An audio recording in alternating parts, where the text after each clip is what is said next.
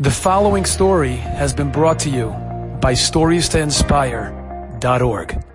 The founder of Telz was none other than Reb Eliezer Telzer, otherwise known as Reb Eliezer Gordon. He was a younger man. When he got married, he lived by his father-in-law and mother-in-law, and they supported him so that he could learn B'Yishuv Hadas.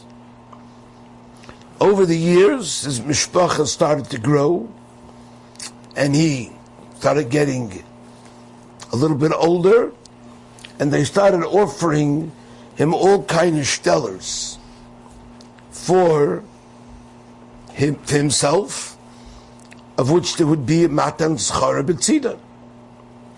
But his father-in-law kept on telling him to turn down the suggestions, and he should continue to live in his house and to sit and learn.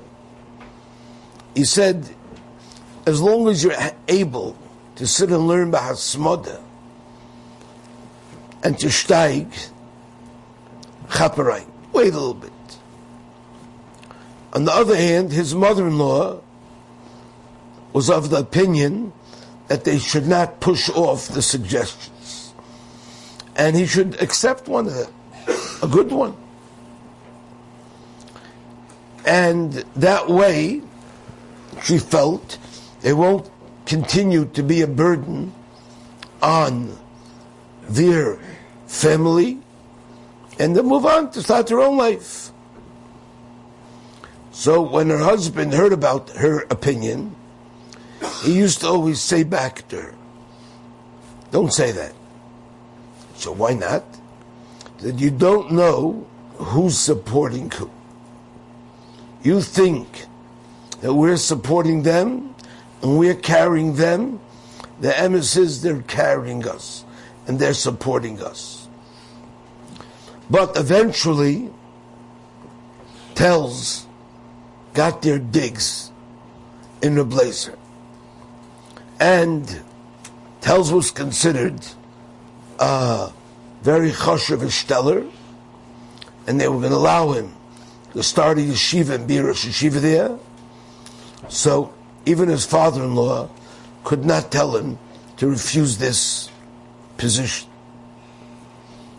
He said, I can't stop you from... And he sadly said goodbye to him.